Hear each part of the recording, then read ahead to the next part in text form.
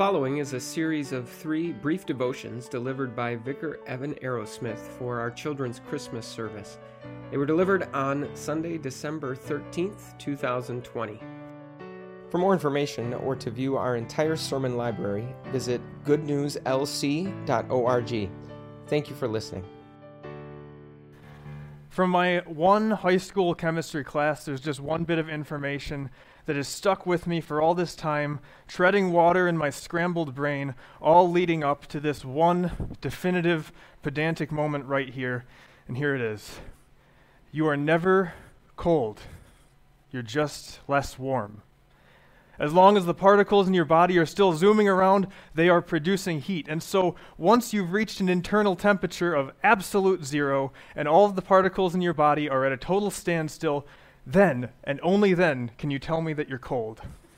Until then, you're just less warm. Isn't that great? I mean, isn't that just the news you needed to hear as the winter weather comes creeping in? You're welcome. Part 2, light and darkness work the exact same way.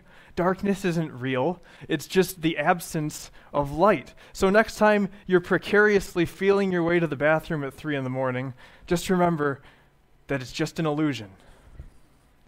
Of course, that darkness still blinds, and that lack of heat still has a very real sting to it. The absence of wealth is still poverty. The absence of food is still hunger. And some of the most basic problems we have in this life are not active, tangible evils that we can hold in our hands, but the absence of good. Isaiah calls these people the people walking in darkness. He's talking about men, women, and children going about their daily lives under the heavy shadow of ignorance and the looming shadow of death, conditioned to think that this is just the way it is. You can call it joylessness, purposelessness, depression, anxiety, nihilism, whatever you want. 2,700 years ago, Isaiah called it darkness, the absence of light. And it's not limited to a single time or place, because in a week and a half, people are going to sit around glittering trees and tear into presents absolutely bathed in darkness. And others will drive down Main Street, basking in the multicolored glow of Christmas lights and overwhelmed with the numbness of their day-to-day and filled up with an emptiness that they're well acquainted with, but just can't quite explain. In a world that has separated itself from its God, sin is all we know, and frustration and purposelessness is the default. And so we struggle to wrap our heads around what exactly the problem is, but we grasp at straws because, well, this darkness that we live in isn't something that we can have or hold. It's an absence of light. It's an absence of God. Into this darkness, light was born. God became flesh to light up a godless world, and it's like a curtain has been thrown open for these people. It's like blind eyes have been given sight for the first time. For 700 more years, through the oppression of 4 more empires, Israel and Isaiah's people would look forward to this day. More than 2,000 years and all their tragedies later, we still look back on this day as the day that the absence of God was replaced by the presence of God among us. And so look at what Isaiah says he brings with him. He comes to us as a wonderful counselor to teach us. And that's what he did. He comes to us as a mighty God through whom all things are possible, even the forgiveness of sins. He comes as an everlasting Father to cherish his wayward children. And he comes as a Prince of Peace to make all things new. All human leadership, wise or foolish, has its end in the grave. And Jesus takes us beyond that. Among the corruptions and the limits of human authority and the abuses of human fathers, Jesus comes to us with the power and the perfection of our Heavenly Father. Where world peace is torn apart by violence, where social peace is disrupted by dissent, where inner peace is shaken by guilt and shame, Jesus comes to us with a peace that fills them up and outlasts them all. and which cannot be stolen. Each Christmas is an opportunity for these people walking in darkness to see that great light, to replace the needless stress of the holidays with something that matters, something that lasts, and something that changes the way that they see the world. That light has dawned. Amen. In the beginning was the Word. Not the password, not the magic words, just the Word. And that's an important distinction to make, because when God spoke on the first day of creation, he wasn't tapping into the source code of existence, or he wasn't appealing to some higher power. He is the highest power. And so when he speaks, reality happens. When he first broke the deafening silence of the void with let there be light, light shattered the blinding darkness of the void with light and turned nothing into something. That was the Word in action. Not just a passive noise falling from God's lips, but the living, active, and powerful command of God, which does not return to him empty. But to avoid underselling the Word, I'll just let the Spirit speak through John himself.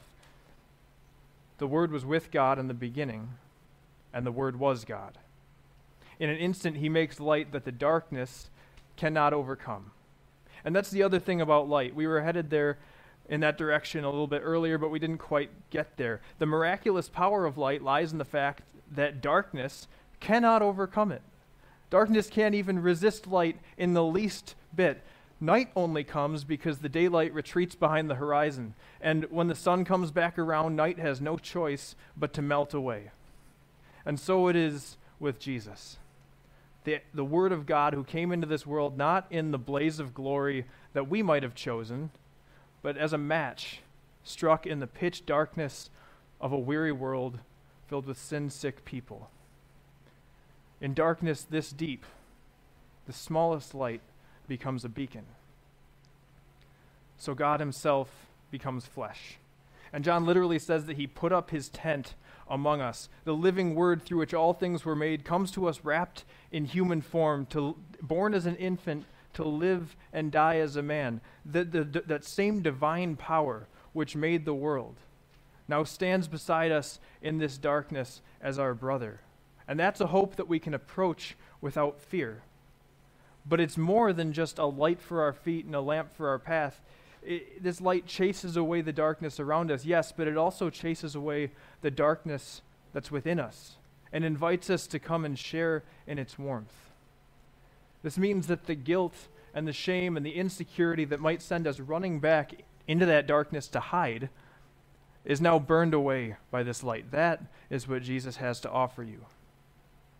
And here we are in a year, as the daylight grows ever shorter, in a year that's pockmarked by sin and shame and death and blame, and we're just kind of clinging to this shaky hope that the world is going to start on an upswing the second that 2020 flips over to 2021, and it's just not going to happen, not by our own efforts.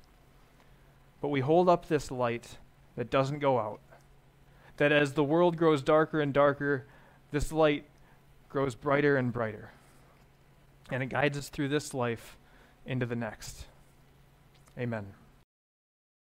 The evangelist Luke was definitely a man of detail, that much we know. And especially from this well-known account of Jesus' birth, that fact about Luke shines through a little bit.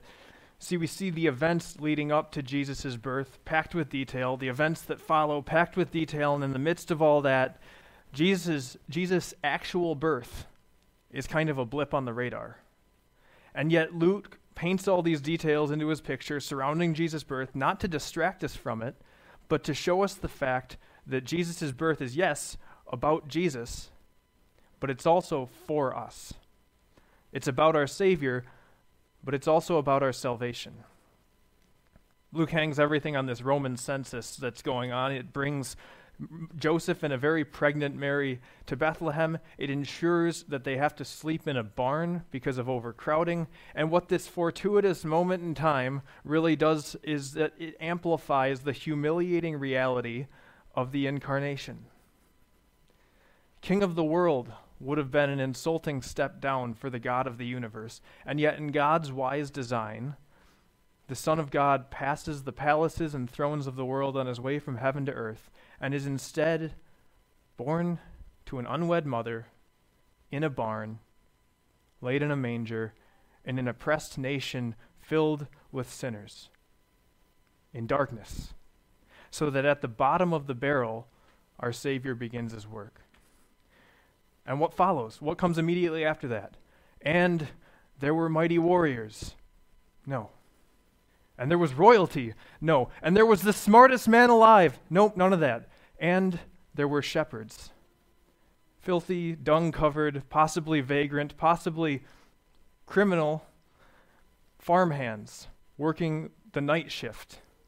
Before anyone else, this is who the angel comes to bring his good news. And not just any good news of great joy. And not just any good news of great joy that will be for all the people. For all the people. Yes, for the kings and queens. Yes, for the warriors and wise men, but also for shepherds. And so as you hear the angel deliver this good news for the first time, hear also every alternative. And there were sinners. And there were drug addicts, and there were prostitutes, and there were tax collectors, and there were abusers, and there was you. I don't think I've said anything too profound about light in the last 20 minutes or so. But here's one more observation. While you weren't looking, I checked, and none of the light bulbs up in the ceiling are breaking the laws of physics to avoid shining on you because the light thinks you're a little bit icky. No, light just shines.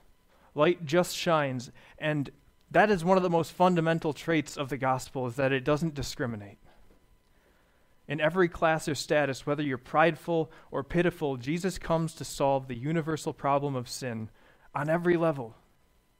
In every severity of sin, he comes to solve that problem, and he turns not one single darkened soul away. And so here again we find Jesus in the manger, a light to replace the darkness, a light that the darkness cannot overcome, and a light that goes out to everybody without question, that shines on us as we are, but does not leave us as we were.